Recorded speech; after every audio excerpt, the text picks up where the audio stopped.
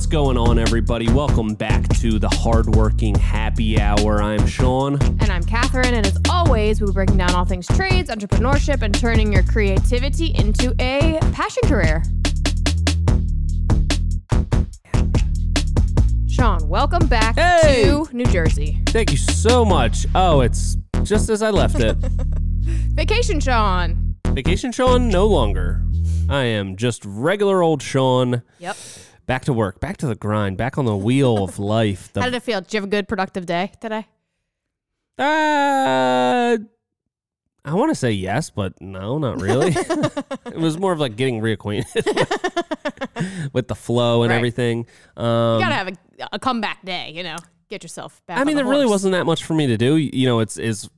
My first day back was a Friday. Yeah. You guys had kind of been I didn't know what you guys had done all week. So it was kind of like, you guys were already had your game plan. We're kind of executing what you were doing anyway. So Yeah. I was kind of just in the way a little bit, but yeah, it felt good to be reacquainted. We got stuff on the docket for next week, kind of preparing. So I got some work to do, make sure stuff gets set up. True. So that was good. But yeah, nice to be back. How was vacation? Tell us about it. It was pretty good. So, man, it's the first week vacation I've taken, not work related, in probably 5 years. Wow. I think the last time I really went away that was not work related was to California on a road trip, and that was 4.5 years ago, 2019. Nice. So it was good. Went to Florida. Mm-hmm. Went to Florida, a place called Marco Island outside of beautiful Naples. And it was cool. Just rented a house, went with another couple and their little baby child as well. And we brought our little baby child and just kind of hung out. Took it easy. Why Marco Island? I have no clue. I had zero part in any of the planning. Oh, okay. I just went and don't know how we arrived at that. But yeah, I feel like pretty much everywhere in Florida is almost the same. It's just Florida. Yeah, sure. Yeah, so no, it was cool. It was good to get a break after the first day. When you travel with a child that's about to be 3, chaotic. Yeah. Not only do they not need a vacation for any reason, but they're all out of their element, Yeah. We're out of our element. You got to really wrangle them. There's a pool right there. We had to be really conscious of that.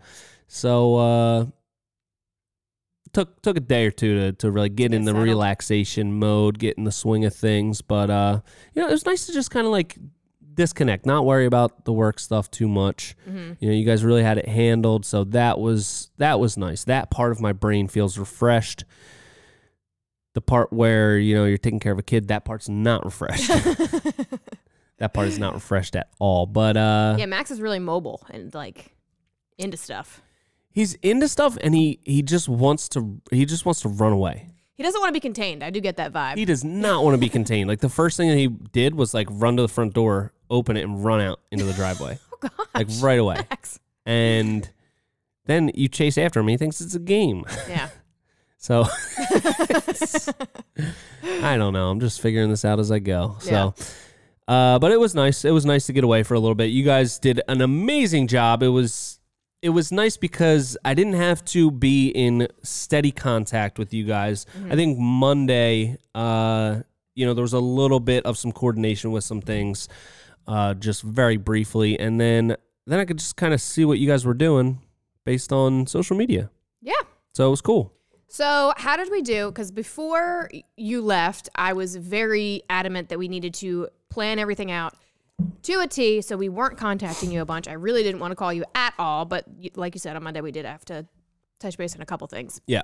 Like ordering things and stuff. So rate it from 1 to 10. How did we do? What was your 11 assessment? Oh, really? Yeah.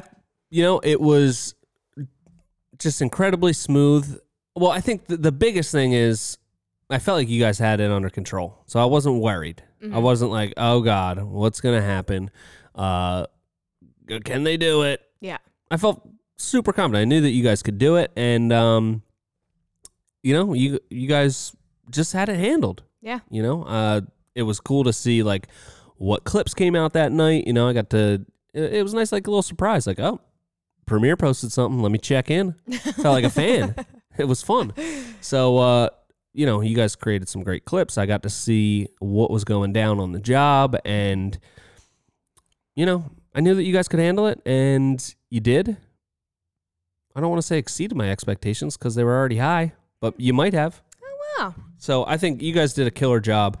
I was super impressed. I made it so much easier to relax and know that I got a more than capable team. Great job. Very nice. Thank you. Great job. I thought it went really smoothly as well. I feel like Ant and I are a good team that just were about our business, both of us, very much. So we were just like making decisions, making things happen, and it felt like a very productive week. So yeah, I feel like we did a stand-up job. I was proud of us. Yeah, I think you guys did great, and it was nice to, like, since I wasn't there, some of the stuff that I would normally do, just like communication with supplier and stuff like that, it was just like, here's, I think I gave him Ant's number because he wanted to coordinate on some deliveries and everything like that, and I was completely out of it, and everything went great and smooth, and yeah. Was there any big hiccups? Like, was everyone sad that it wasn't like very funny? No, we had a great time. We had a lot of fun. Okay, thanks. No, the only hiccup was that we didn't have a couple supplies that we needed. Just waiting on deliveries and stuff for that. But that was really it. Everything else went pretty smoothly. Anthony broke a window when he was trying to remove the window, but that wasn't really that big of a deal. Yeah, luckily it was the window that was coming out. It was the window that was coming out. Yeah. So he was removing it and broke it, so it was fine. It made for good content. Yeah. I got to come back today and watch the vlog, kind of see where it was at.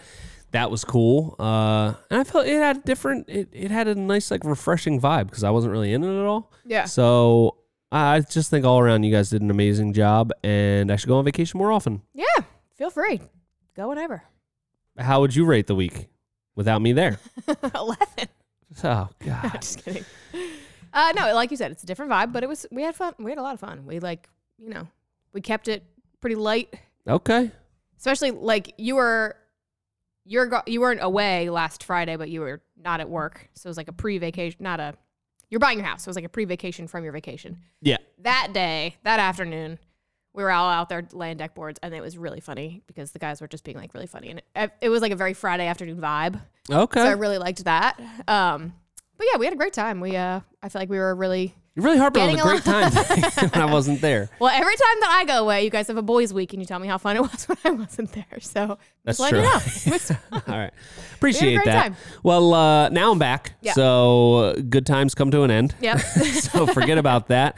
Yeah, I mean I feel refreshed. I feel like it really unlocked, something within me to just like let go. I felt like I was able to let go more than I normally am, and that feels great. That feels really good, and yeah, so good job. Appreciate it. Yeah. Do you want to talk about? Last week we talked about how you were about to buy a house. Now you're on the other side of that. Bought a house. Do you want to talk about that a little bit? I guess so. Yeah. Bought a house.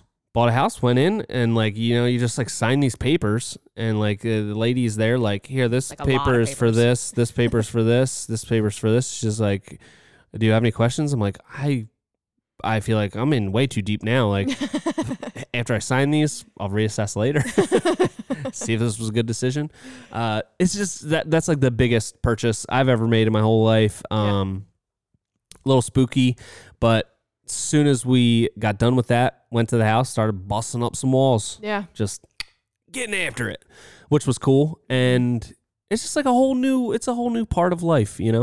I feel like we'd been in our last house for over 10 years. And it's nice for, a different adventure in a totally different neighborhood and community. So I'm excited about that. We've got did I mention the land? Yeah.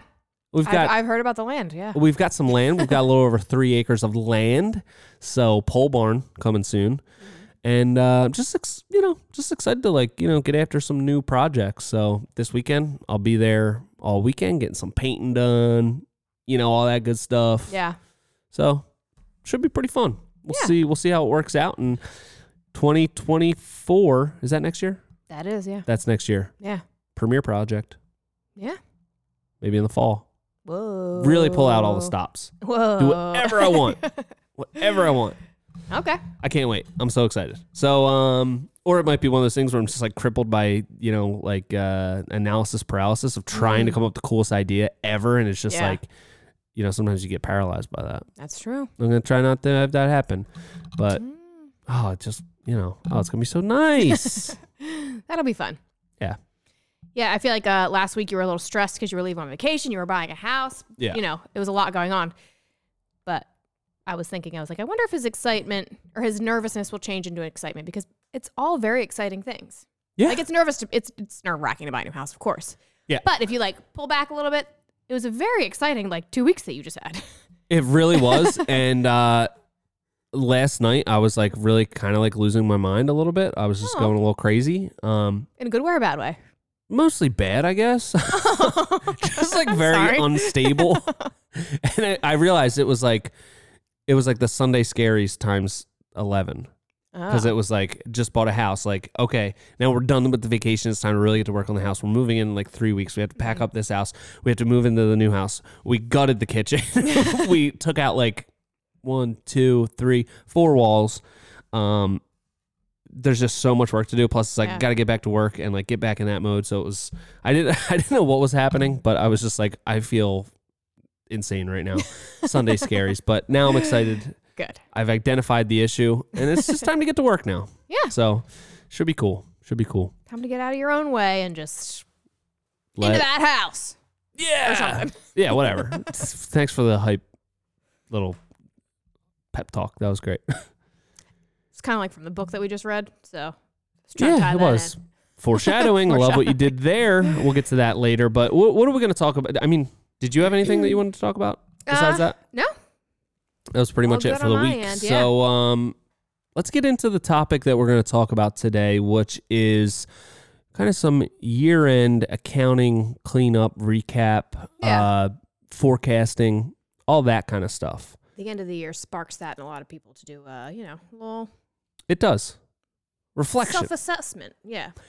Exactly. So I usually do it every year, either right at the end of the year, right at the beginning of the year, whenever there's a little bit of a lull. There's really not a lull this year, so it's just kind of, do it through the peak of craziness. So what I kind of want to talk about is how we set up our budgeting and our projections for the following year, because you can look at all of your numbers, and a huge part of our costs are materials. They're going to be variable on every job. So that's not something that I really look at on a year-to-year basis necessarily. Mm-hmm. We'll look at that on a job-by-job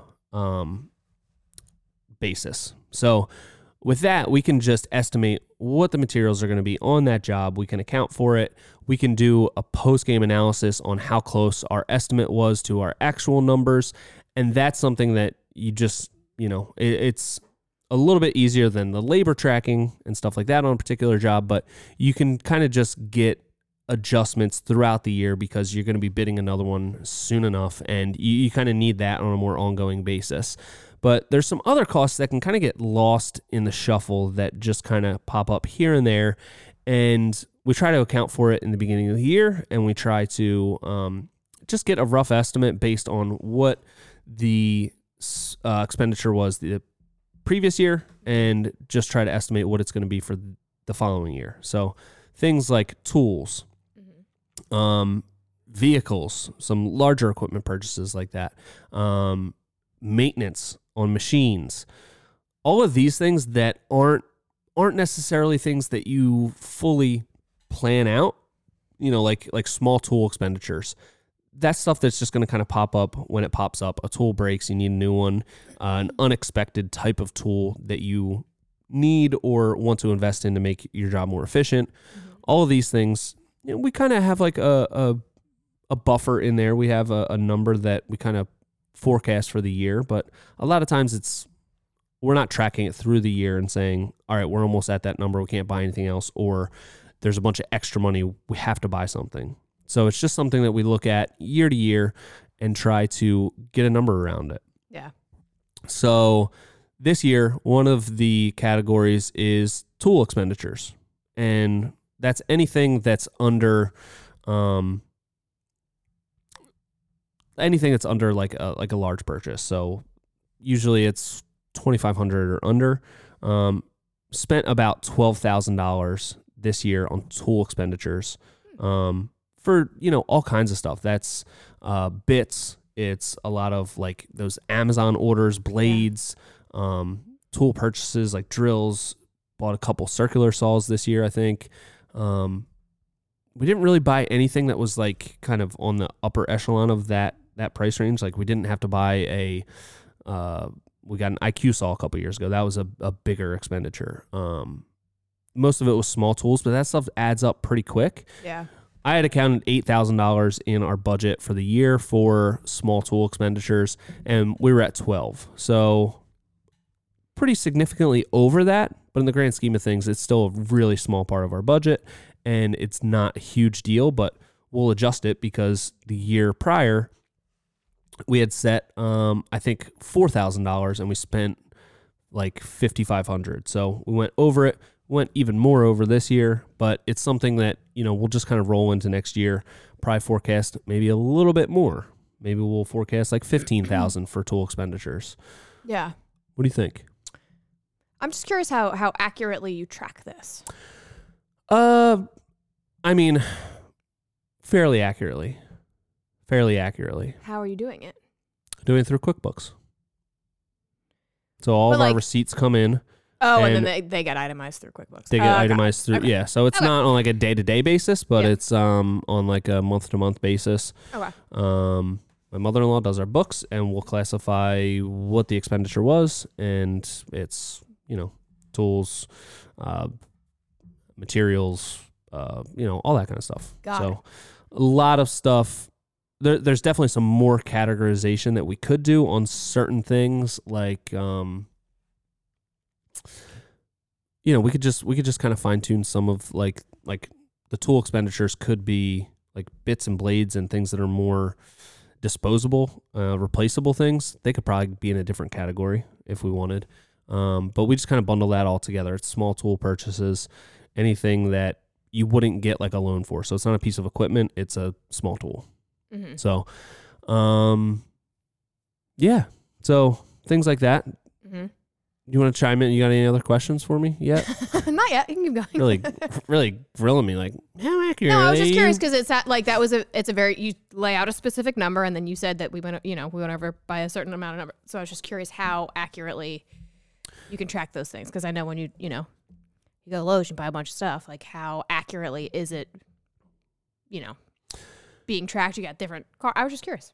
Yeah. I don't do any of the money stuff, so I'm just curious. This is like new to me, so I'm just curious. Yeah, so fairly accurately, all the receipts. What I really like to do is go places where you don't have to save a paper receipt. You can get an itemized thing to your email. So like we have a Lowe's card. That's usually where we're getting bits, blades, that or Amazon. So all of that stuff is itemized in an email receipt, and that's where pretty much everything else that we do is usually materials purchase. So like any supplier that we go to, that doesn't have to be itemized, into a different category. It just all gets lumped together. So there could be some small purchases there that if we go to a lumber yard and we pick up a couple bits because we just need those, that might get categorized under job materials and not under the small tools. So it's not a precise down to the penny type of thing, but we're trying to get as close as we can. Yeah. Relatively close. So that's something that we look at year by year. We kind of lay out a rough number for it. We try to track it. We try to, just set out a number, and hopefully we're around that. But every year it's going to be adjusting. It's not something that you can really forecast accurately. And I know some people will set a high budget for it, and then towards the end of the year, they'll be like, we have $3,500 left in this budget. Let's buy a bunch of tools that we need. A lot of times, we don't need more stuff in the trailer that we don't need. Yeah. You know what I'm saying? So I don't like to do that. Do you have any ideas of ways that we could get better at that? I didn't realize this was all so new to you. Yeah, I But mean, I I guess don't it see is, the yeah. receipts or anything. So, Yeah, that's what kids are saying for like, show me the receipts, but it's like proof on like some drama, yeah, some gossip. yeah, I'm gonna need to see these receipts. Let me see those receipts. Yeah, I feel like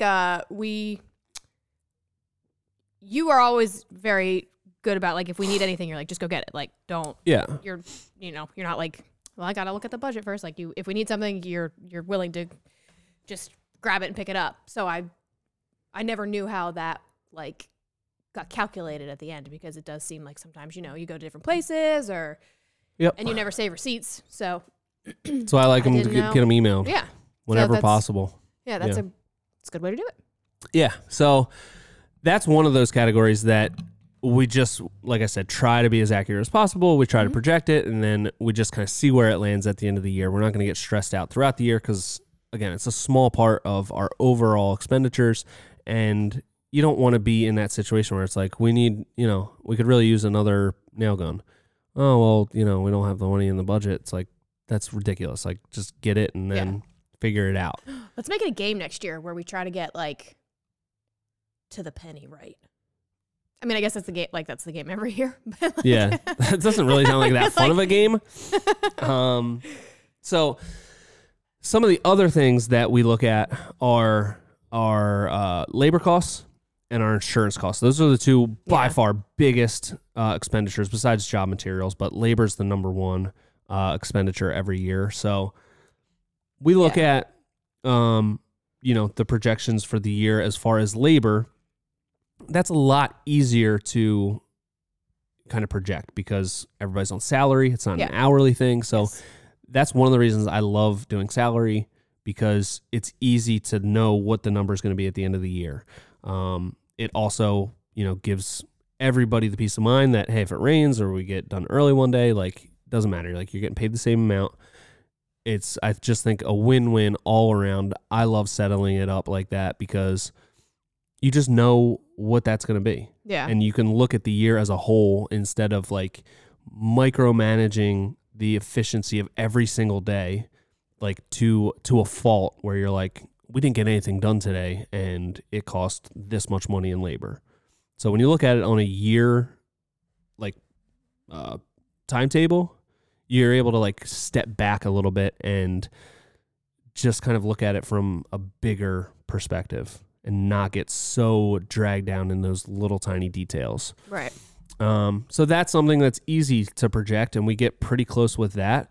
There's going to be things like raises for people, or if we hire a new person, that's something that needs to be adjusted on the fly, and we need to start calculating that into our overhead moving forward in the middle of the year.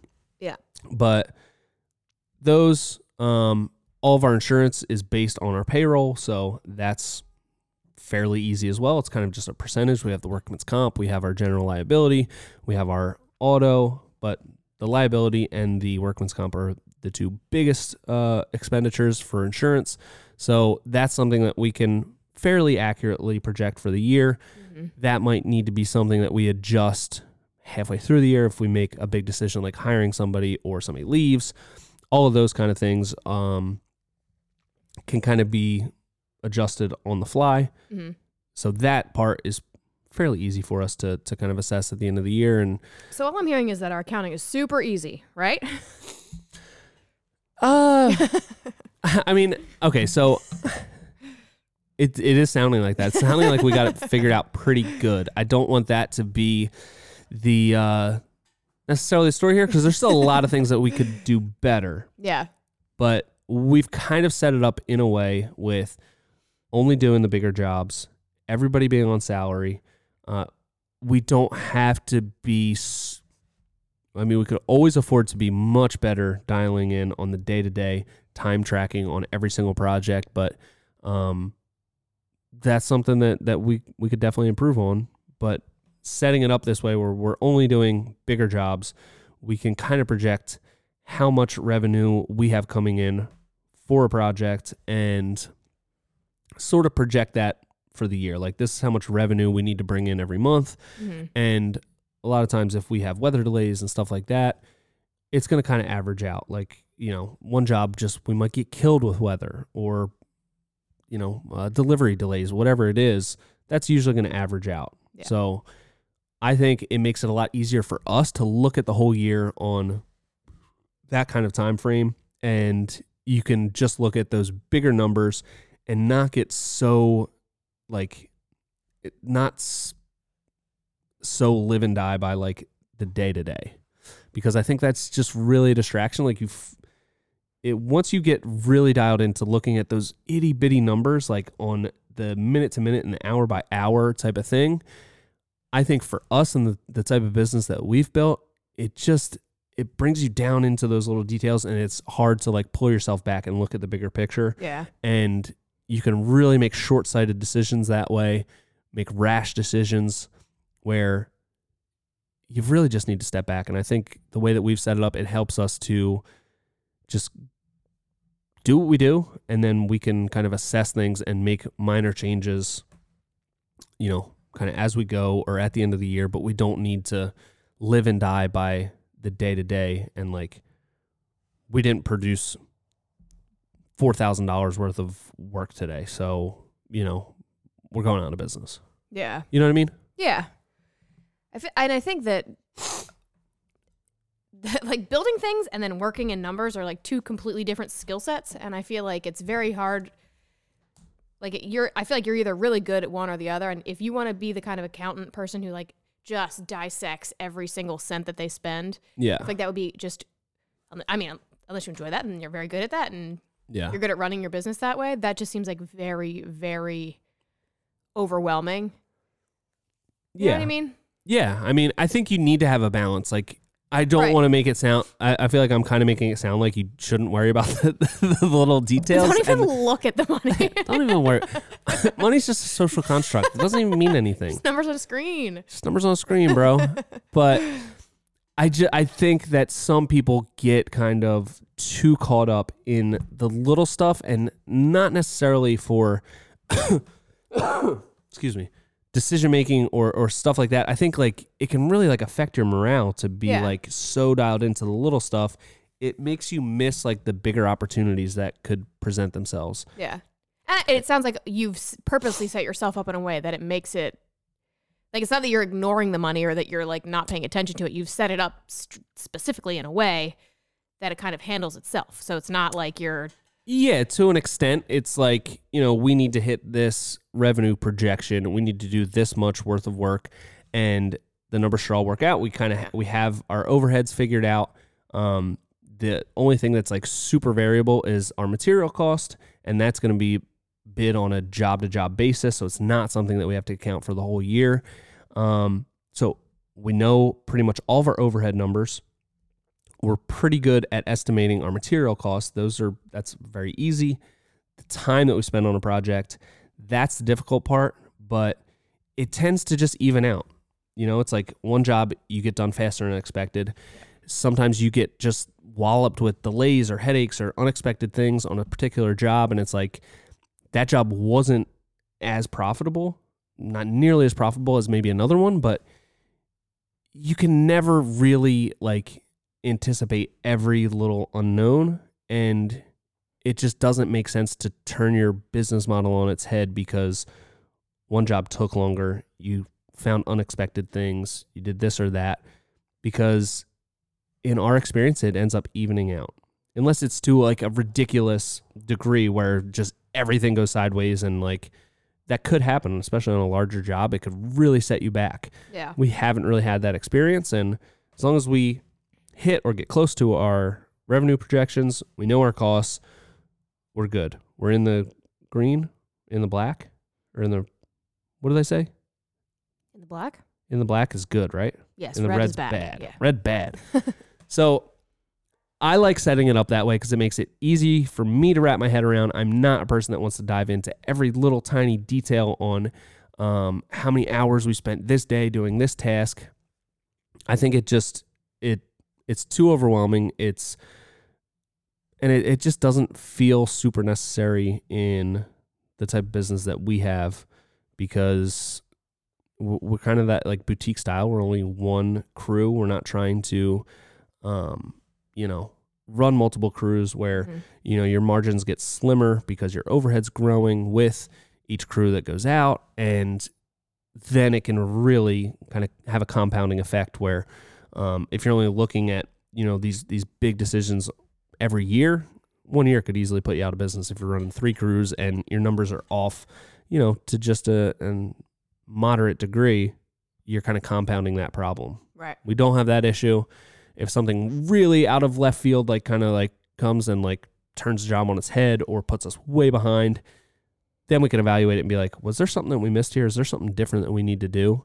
But usually it evens out. You kind of look at it on a bigger timeline.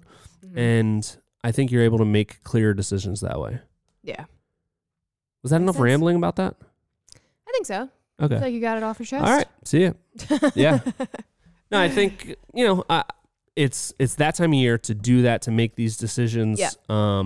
Previously, go ahead. I was going to say, is there anything that you're doing differently this year than last year or moving forward? So a couple things that were somewhat unexpected were we didn't have anything calculated for renting a space. It happened pretty early in the year. So that's something that I'll need to add into the overhead budget of rental space, whether it's this space that we're currently in, or it's even something like a pole barn at the new property. That still needs to be an expenditure for Premier to have that space. And that's something that we need to account for. That's pretty much it. The health insurance, that's another big one.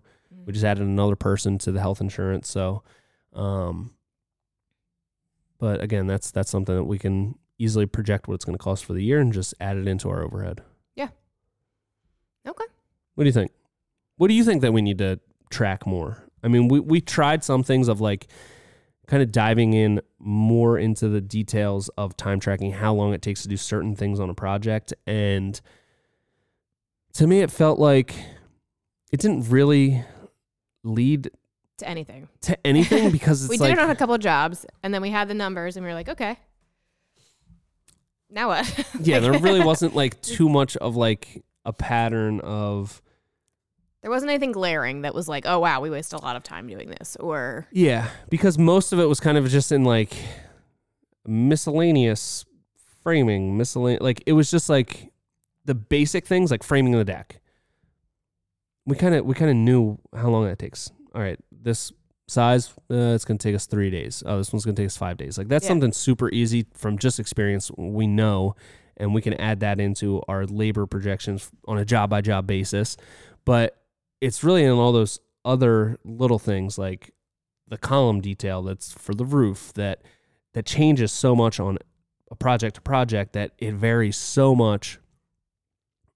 We kind of felt at the end of that, the most efficient way for us is still to talk through it, sort of build it in our heads and say, okay, by the end of first week, we should have this thing framed up, footings done, ready for that inspection. We got another week, framing the roof and getting it weathered in and doing some accessory stuff, kind of just looking at it project by project and building it out that way, because we found that our past experience wasn't super indicative of how long the next one's going to take, because all the details are different. And a patio could be 3 days if it's something kind of simple or an easy installation technique, or on our Phantom Post project, it could be 2 weeks because we're doing a new material and we're doing these crazy details. So yeah, you kind of feel the same way about that? Yeah, that's why. Yeah, I stopped doing it because it wasn't really doing anything. It wasn't doing much. Maybe we reassess and we try a new way of doing it, and I can do it in a more detailed fashion. But even then, I don't know if. Or more of a vague fashion where it's just I feel maybe even instead of just tracking what we do, tracking things that we view as hiccups or something that went wrong, or something that's taking longer than it should, just tracking those things instead of tracking what's going right, because we already know what's going right, and those things are easy and predictable. But if we're tracking oh, on the fan and post project, we spent a really long time on this patio because of the materials. Was it a materials issue? Did we just not know how to efficiently use it? Or is it something we shouldn't use? Or was it because we were adding all these details? Like maybe just track like what those things were. That's not a bad idea. A hiccup log. A hiccup log. That's Because yeah. and each job is so different because we do different things. Yep. And then also the weather really changes a lot here. So like that week that we were doing that patio, it was really hot out, which was drying the trash bed out really quickly. Yeah. So that was like creating a hiccup on its own. So if we had done that exact same job in the spring, it probably wouldn't have taken that long because we wouldn't have been worrying about that. Or if we're doing a job in the middle of the winter, things are going to take us longer just because it's cold out and things are, Fingers don't work so good. our fingers are slower or like whatever. So I feel like that is even just everybody has that factor too. And, Yeah. that's not unique to us, but just in this climate, those are just two things that you have to kind of consider. So we're not robots. We don't work at the same pace every single job and do the exact same thing every single job. So in my mind, it would be more helpful to track like this went wrong. We did this thing slowly because it was 20 degrees out with 30 miles an hour wind and X, Y, and Z products failed or whatever. Yeah. I think that could be a really good. What? Now that I'm saying that, it kind of just sounds like I'm creating like an excuses list. Yeah, and it almost seems like if like that is the thing that you want to track, it's almost like you're putting your mindset in a negative headspace. I can see that too. All right, let me look. What did go wrong? Now you're like looking for things that were hiccups, and then it's a self-fulfilling prophecy, and then everything's a hiccup. And then everything implodes. Yeah, so we're at a crossroads here. Yeah, I think it could be worth like kind of reevaluating and just doing like separating things into fewer categories. Like, okay, this is deck down stuff. So deck surface, including railings, including skirting, and then like deck up stuff. And then after, say, 3, 4, 5 projects, maybe start to see some correlation between like square footage amount to labor. Like this was a 600 square foot roof. This is how long it took. And start to like, I just feel like everything we do is so different. It would take such a huge sample size to really come up with some meaningful numbers that like you can do something with. Because it's one thing to have the numbers, but it's another thing to do something with those numbers productive. And you better be really sure if you have this thing figured out and like this is the way that you've come to your numbers, that when you copy and paste it onto another job, that it's more accurate than just looking at the project and kind of building it in your head and saying, okay, I think it's going to take this long. Yeah. Because we've been fairly successful with that method because everything's so different. If we just kind of look at something like, okay, based on these last 5 projects, so-and-so square footage took us this many person hours. Sorry. Thank you. To just copy and paste that onto a different job that has its own unique challenges, own unique circumstances, just based on the size, it could be a huge liability there. Yeah. Something to think about. Definitely something to think about. And maybe that's all we shall do at this point is just think about it. So, anything else you want to say on this? Nope. Or should I kind of wrap it up into a nice little bow? Wrap it up into a nice little bow because we gotta get moving. Okay, you got it. I got a lot of work to do on this new house. God. My advice for anybody that hasn't done this end of the year stuff that's maybe just getting started, figure out your fixed overhead and then your variable overhead. So if you have people on salary, that's going to be, it becomes a fixed overhead where you can account for it for the whole year. If you don't have employees yet, maybe add the cost of an employee into your overhead before you're even ready to hire that person. So you know, okay, we're selling jobs with this overhead figured out and they don't even work here yet. So this is going to work. I will be able to handle this. That's a good idea for you to maybe get your feet wet in some of these growth modules. Yeah. Like that word? Great. Thanks. Used to that.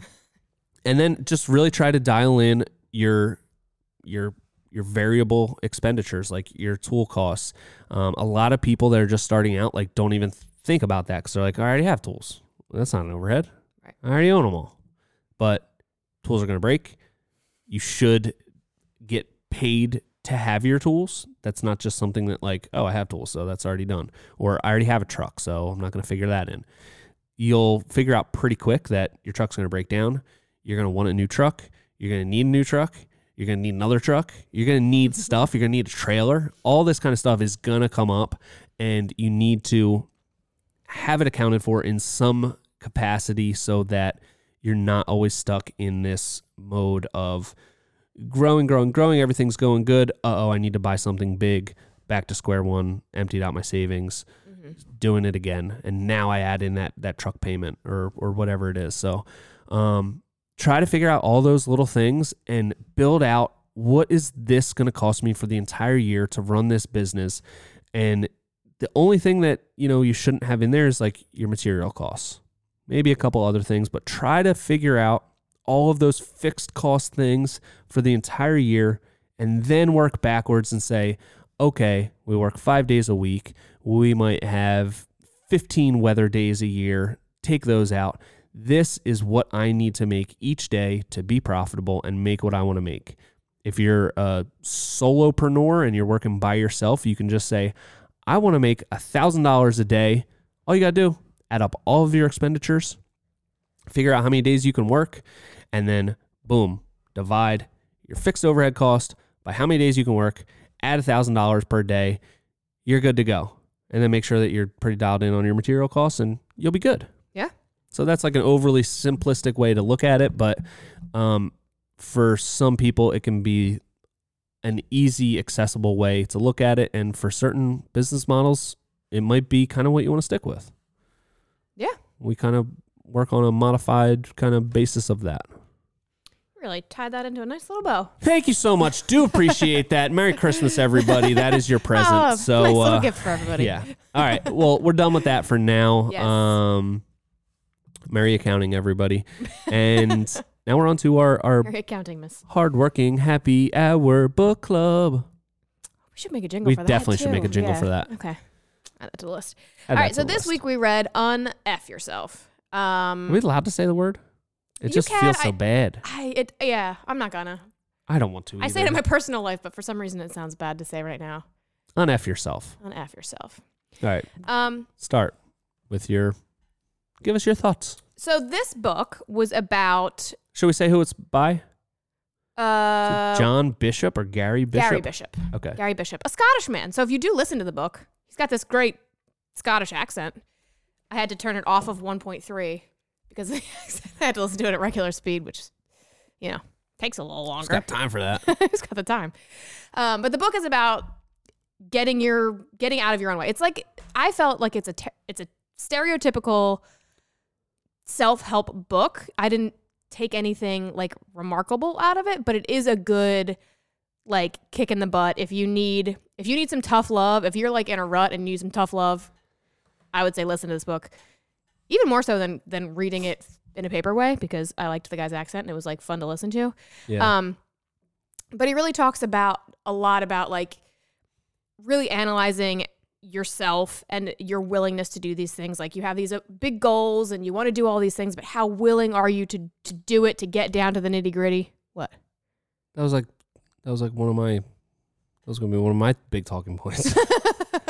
Why out of the whole book? Why do we come up with the same talking points? All right, go ahead. Consult my notes. I'll pick a different talking point. No, that's okay. Keep going. Which another topic that I think we always talk about extreme ownership, and I think that was in a book that you read. Yeah. He talks about that concept in this book, like taking personal responsibility and not letting things happen to you and being the captain of your own ship. And really, if you can't change the predicament or the situation that you're in, changing your mindset basically does the same thing. So he's big on that. So I feel like the book was really good in that it is it's tough love. That's what it is. It's 100% tough love. Don't feel bad for yourself. Get out there and do the things you say you're going to do. Your word is your honor. You can't change your honor. Do the things you're going to say. So it's like, it's tough love. Yeah. I liked it. I respected that part of it. I feel like I didn't particularly need a kick in the butt at this current moment, but maybe when I do, I will revisit it. Yeah. So what do you think? What did I think about it? So I always feel a little weird about, this type of book. It seems like they're coming out like every year where they want to throw a curse word in the cover and be like, they got to grab you. Yeah. What? Oh my! He said there's a curse word right on the cover. Because what's the other one? There's another one that's The Subtle Art of Not Giving a F. Yeah, exactly. And that to me feels like very gimmicky. Sure. It feels like gimmicky and like kind of like, I don't know, just like kind of corny a little bit. Yeah.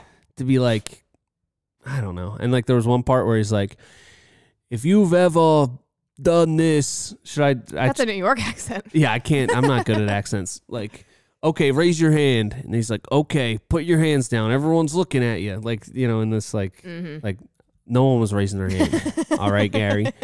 Nobody was raising their hand. I wasn't. I was in my car. I would be hitting the roof of my car.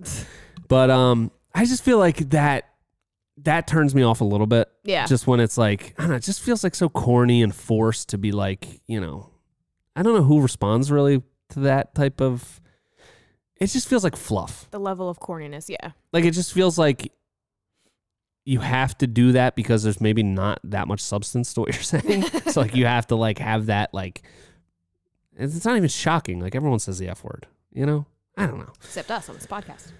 I mean, this is family podcast. We don't want to do that. So, yeah. Once I got past that, and the accent was also something that was, I did listen to it I think I listened at 1.4. Oh. And it does make some of the stuff they saying like sound kind of funny because it's in an accent and it's kind of going fast. But the one thing that, one of the things that I really liked about it, once I kind of got past that, this is corny and, whatever, was willingness and unwillingness and really contemplating that because you can look at something in your mind and have these thoughts running through your head of, I don't have a six-pack, I'm a failure. I don't have this expensive car, I'm a failure. I don't have this. And if you don't really like evaluate it, you're just like putting this sort of societal pressure on yourself to like just have these things because these are the things everybody wants. Right. And a lot of people don't really take the time to say, okay, six-pack abs. If I want that, I need to be willing to work out every day, eat a super clean, healthy diet, not go out to eat and gorge on beautiful desserts, all these things. Like you need to... Sorry, somebody's obviously thinking about some sweets. Yeah. The way that you said that was so passionate. The beautiful desserts. The beautiful desserts. I was just on vacation and I was eating what some may or may not consider beautiful desserts. Entenmann's crumb cakes. What? That's a beautiful dessert? Oh my, absolutely, just heavenly. I kept like every morning I bought a six-pack of them and I was like, you guys gotta try these. No one had any of them, and so I ate all 6 of them. Amazing.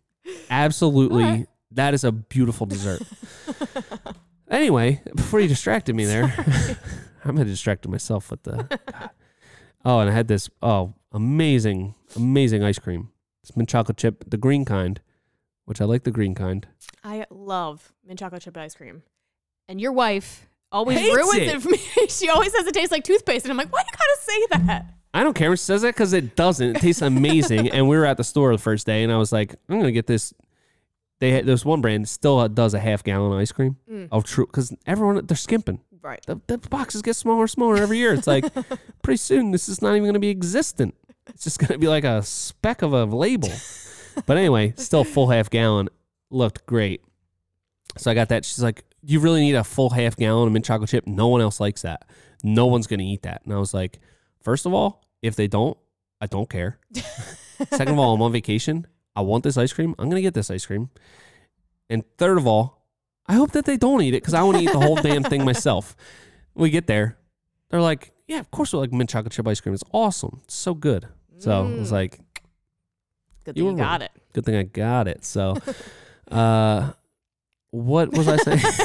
I got really distracted there. The things that you have to sacrifice to get your six-pack Yeah, exactly. So you really need to like evaluate it and look at it and be honest with yourself. Like, and it's okay to say, I'm not willing to do these things to get that result. Yeah. Like, it's okay if you don't have a six-pack as long as you're not telling yourself every day that you should. You just have to be disappointed in yourself. Yeah, you just have to be honest with yourself and say, I'm not willing to do these things to get this result. And that's fine. Not everybody needs to have a six-pack. It would completely defeat the purpose of having one if everyone had one. So some people need to still be a little flabby to make it worth it for the people that do have it, which will hopefully be me soon, because I'm done with the desserts. And same thing with having like a really nice car or something, or a huge house. Yeah. Like, it's okay to say, I'm not willing to work all these extra hours and sacrifice time with my family just to get this result. And as long as you have that honest conversation with yourself, you can then move on to, well, you know what? Those things ended up not really being important to me. So let me not have this disappointment self-talk that I'm always giving myself, whether it's conscious or subconscious. Let me think about the things that really would bring me a lot of joy, like a beautiful dessert, just beautiful Entenmann's crumb cake. They're so good. Okay. I wish I wasn't on an extreme diet. I think I gained like 12 pounds on vacation. It was insane. Loved every minute of it. Had a good time. So that's all that matters. It was good. I liked the other part of the willingness thing where he was talking about like really reflecting on your own personal life and seeing the things that you are willing to do because you are doing them. Like, oh, I'm complaining about my job every day. I hate it so much. You are willing to stay in that job because you haven't changed it yet. Or like you're in a horrible relationship and you're so unhappy and this person is just dragging you down, but you are willing to stay in that relationship to not face the discomfort of ending that relationship because you're doing that.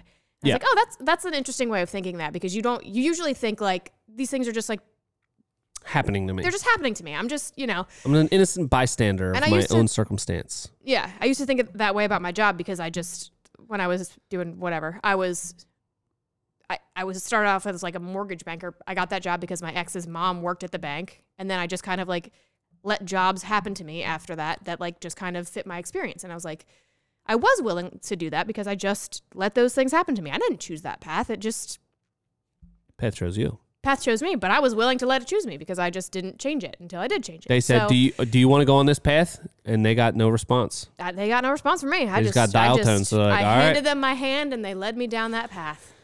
And then I changed it. So I thought that was like an interesting way to kind of flip the script on how you think about your life. Because a lot of people are in like unhappy relationships, or they're in an unhappy job, or they're unhappy with their home life, or, but there are a lot of things about your life that you just kind of let happen to you in an effort to not have to think about like the hard thing that you have to get through to go to the other side of that thing that you are willing to do. I am willing to have like a happy life or a happy job or a happy day today experience, A happy day. Happy day. I am willing to have a happy day.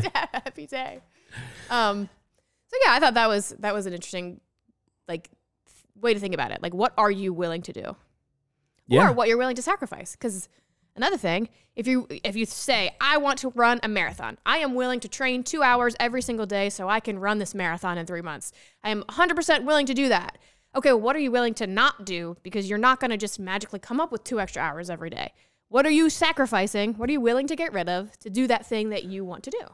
So yeah, that's true. Thinking about it like that. Yeah, that was definitely my biggest takeaway, was like the thinking around willingness and unwillingness around these certain like, kind of like subconscious things, like external pressures that are kind of put on people, like the need to like always make more money, the need to, be in excellent shape and like just do all these things.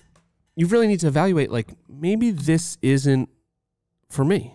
Yeah. Maybe I don't need to do these things to get this result because I don't care that much about the result, or I don't care more about the result than I do about keeping these things in my life, like beautiful desserts. And I'm still just not sure where I fall on that. Am I willing to do any of this? Am I willing to give up the beautiful desserts? I think I'd rather just ebb and flow with it. Like, whoa, I got way out of hand. You really did enjoy the beautiful dessert situation. Oh God, it was great. I think that's what I like. Just like, work out for a while, benders, eat healthy, and then just like Let's go. Ice cream, full half gallon. I don't want any of that 1.5 liter nonsense. Did you know you go to the ice cream aisle in the store, go there. Most of the things don't say ice cream. What did they say? They say frozen dairy dessert because they're not ice cream. Like there's a law or something. Like it has to have a certain amount of like cream to be ice cream. Most of them aren't. They're stuff with fillers and nonsense, and it's not even ice cream's not even ice cream anymore. It's frozen dairy dessert. That's horrible. Is that what we've come to as a society? We can't even have ice cream? How are we supposed to end wars? Tell me that. Should we go protest at the Capitol right now? This is important. I think we should protest at the Dairy Queen. I'm not sure where would be the most suitable place to protest this. But anyway. That might make for a good little clip. All right. Do you have any more ice cream knowledge you want to drop? Because we do have to move on to our bad sales story. Okay. One thing I will say that I do think is important to get out there is we got to give our final reviews of the book. I forgot about that part. Yeah. Go ahead. Mint chocolate chip ice cream, my favorite. It's my favorite type, and Important. it's very important. But it's got to have the big chips. Okay. It can't have the shavings. I'm not a fan. Usually they call that a Choco Mint chip, That's a Turkey Hill chocolate mint chip. and it's got the shavings. Yeah. No, thank you. I need a hearty. And you're a green purist? Because my favorite is the Breyers mint chocolate chip. That's It's the only white one and that I love. It's chips. Funny That fact. is perfection. Once we polished off the green one, Bought next time at the store we got the Breyers. Nice. Both excellent. I'd say if you're eating it in a cone, it's got to be green. If you're eating it out of a bowl, the white's fine. Okay. But I find that more greens are better than whites. The Breyers white, phenomenal. It's amazing. Top tier, yeah. So good. Top tier. So good. All right. What's your favorite type of ice cream? Mint chocolate chip. Mint chocolate chip? Yeah, Breyers. Oh, so White good. Breyers mint chocolate chip. Oh, it's a beautiful dessert. It is. It's perfect. It really it's light is. and refreshing, but it's still ice cream. You can't go wrong. You really can't. It almost, is it healthy for you? I think it is. Yeah, I think it is. All right, perfect. I think it's Ice cream only diet. Anyway, okay. Um. Final review. What do you got? Let's go with a 4.2. Okay. I feel like if you're in a rut and you're like, man, I just can't. I'm being so F hard on myself. I cannot F myself, and I'm just in a rut, and I just need someone to kick me in the butt, and no one in my personal life is doing it. I think that this book could be a good option because it does present. I will say this book, a lot of these like self-help books really just say these like vague things that like, yeah, don't F yourself, and then they just don't say anything. This book did actually have like some exercises or things that you can try out to like help. So I give it points for that for sure. So I'm gonna go 4.2. And I liked the guy's Scottish accent. That was interesting to listen to. I found the accent very distracting. I felt like a lot of it was just kind of gimmicky with the whole profanity and just like, I don't know, some of it was just like, that's so corny. Why'd you put that in the book?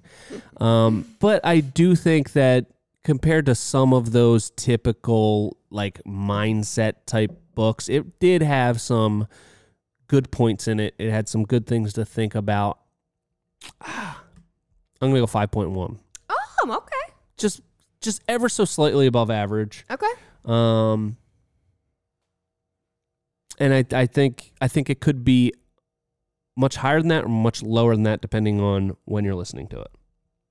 Because it's really, if you're like already locked in on all these things, you're like, I don't need this. This is stupid. But, if you are possibly, might have a problem with beautiful desserts, you listen to it and you start to reevaluate everything about your life. So, okay. Yeah. So our next book, which was sent in by our friend / ex-client, Allie, she messaged me and sent this in as a suggestion. So I'm really excited about it. It's called The Great Mental Models, Volume 1, General Thinking Concepts by Shane Parrish. Woo! So Volume 1, I assume that means that there's more than one. And on the cover, there's a little toolbox. So Love that. pretty excited to hit that one up. So we will talk about that next week. Thank you, Allie, for sending that in. I'm excited to get going on that one. Me as well. All right. Okay. So now it is time for our bad sales story. Bad sales story. Bad sales story of the week. Oh, that was nice. Oh, thank you. Do that again. No. So this came from Josh from Fox Home Improvements. And I thought this one was pretty funny. So he goes into an estimate. He does general home repair. So it's like a little bit of everything. General. So this man contacts him. He goes over to the Always the men. house. Awesome. Always Always men. men. Typical. God.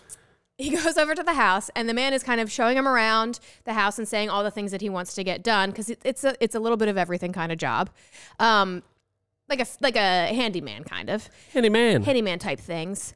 But as he's going around and he's showing him, he's saying, "Okay, I need my whatever recaulked. That's going to be $250. And then I also need you to go in here. I got a leaky pipe. You got to fix that. That's going to be $550.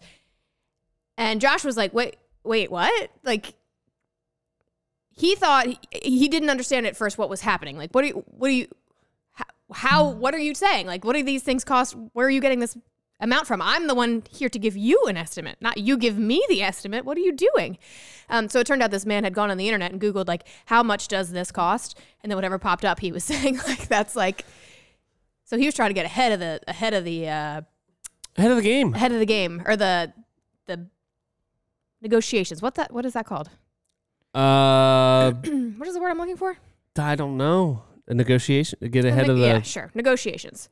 Okay. But I thought that would be pretty funny and also very uncomfortable when you're like, wait, no, this is not how this works. Excuse me, am I in Bizarro world? I give you the numbers. You do not give me the numbers. Have I been doing it wrong the whole time? You're supposed to give me the numbers? No one else is giving me the numbers. Give me the numbers. It would have been cool if the numbers were like higher than what he was thinking. But that's exactly where it just led. That's where my mind just went. How come when, like, because you can find websites that tell you the average project to do this is that. Yeah. It's never even close to right. It's not only not ever close to right, it's never more. Oh, no. Not even close. I've never seen one thing that's like, this will typically cost this much and be like, it doesn't usually cost that much. It's always like, what? That's like, you can paint a whole house for $6? I don't think so. You can't even buy a paintbrush for $6. Like, what? It's never more. Yeah. Never. We should start a website where it just gives astronomical prices. And then we come in and we're lower than that. They're like, I thought it was going to be $6 billion to build a deck. Wow. Yeah. You're only $4 million? That's great. Wow. A deal. You're on sale. Yeah. So if you want to avoid that uncomfortableness, get Groundwork. Use our code. It's Hardworking Happy Hour 50 for 50% off of your first 2 months. You can do video walkthroughs, and you won't have to talk to these people. Well, like a little, but yeah, not in person. Love that. Hate talking to people in person. It's the worst. It's fine to talk to people in person. You just got to delay it a little. Feel them out. Make sure you're talking to the right people. You don't want to talk to the wrong person in Exactly. person because they could, be a murderer. Could be. Who knows? Who knows? All right. Yeah. Sorry, my brain's. I haven't had any beautiful desserts in a while. I feel like my brain's This is getting fading. squirrely. All right. We got any closing thoughts? Money. Uneffing yourself. Money is the name of the game. And it's not all about the cheddar, but it is partially about the cheddar. And I think a lot of people in this industry that are true tradespeople, they undervalue themselves. They don't look at all of those little things like having the tools and charging for the tools. They think, I'm a carpenter. If I wasn't doing it for somebody else, I'd be doing something around my own house. These are my tools. I already have these. I'm not going to account for, a tool purchase allotment. You need to. You need to value yourself. You need to put projections for growth in your current budget so that when it comes time to make that step, the money is already factored in and you can stay ahead of the game, not always be behind the 8 ball, which so many tradespeople are because they're really not business minded like that. They're used to just doing the trade that they love and they're not getting properly properly compensated for it. And I think that's something that just needs to change across the board. You have a skill set that everybody needs, and everybody should be charging more for it, and just making sure that they're getting the value that they deserve from their clients. That they, a lot of these tradespeople will do anything for their clients, and you should get compensated properly and fairly for that. So make sure you take a look at your numbers, and in most cases, jack them up a little bit. Yeah, everyone just jack your prices up by 10% right now. At least, yeah, How was that? Beautiful. Love it. Great job. Thank you.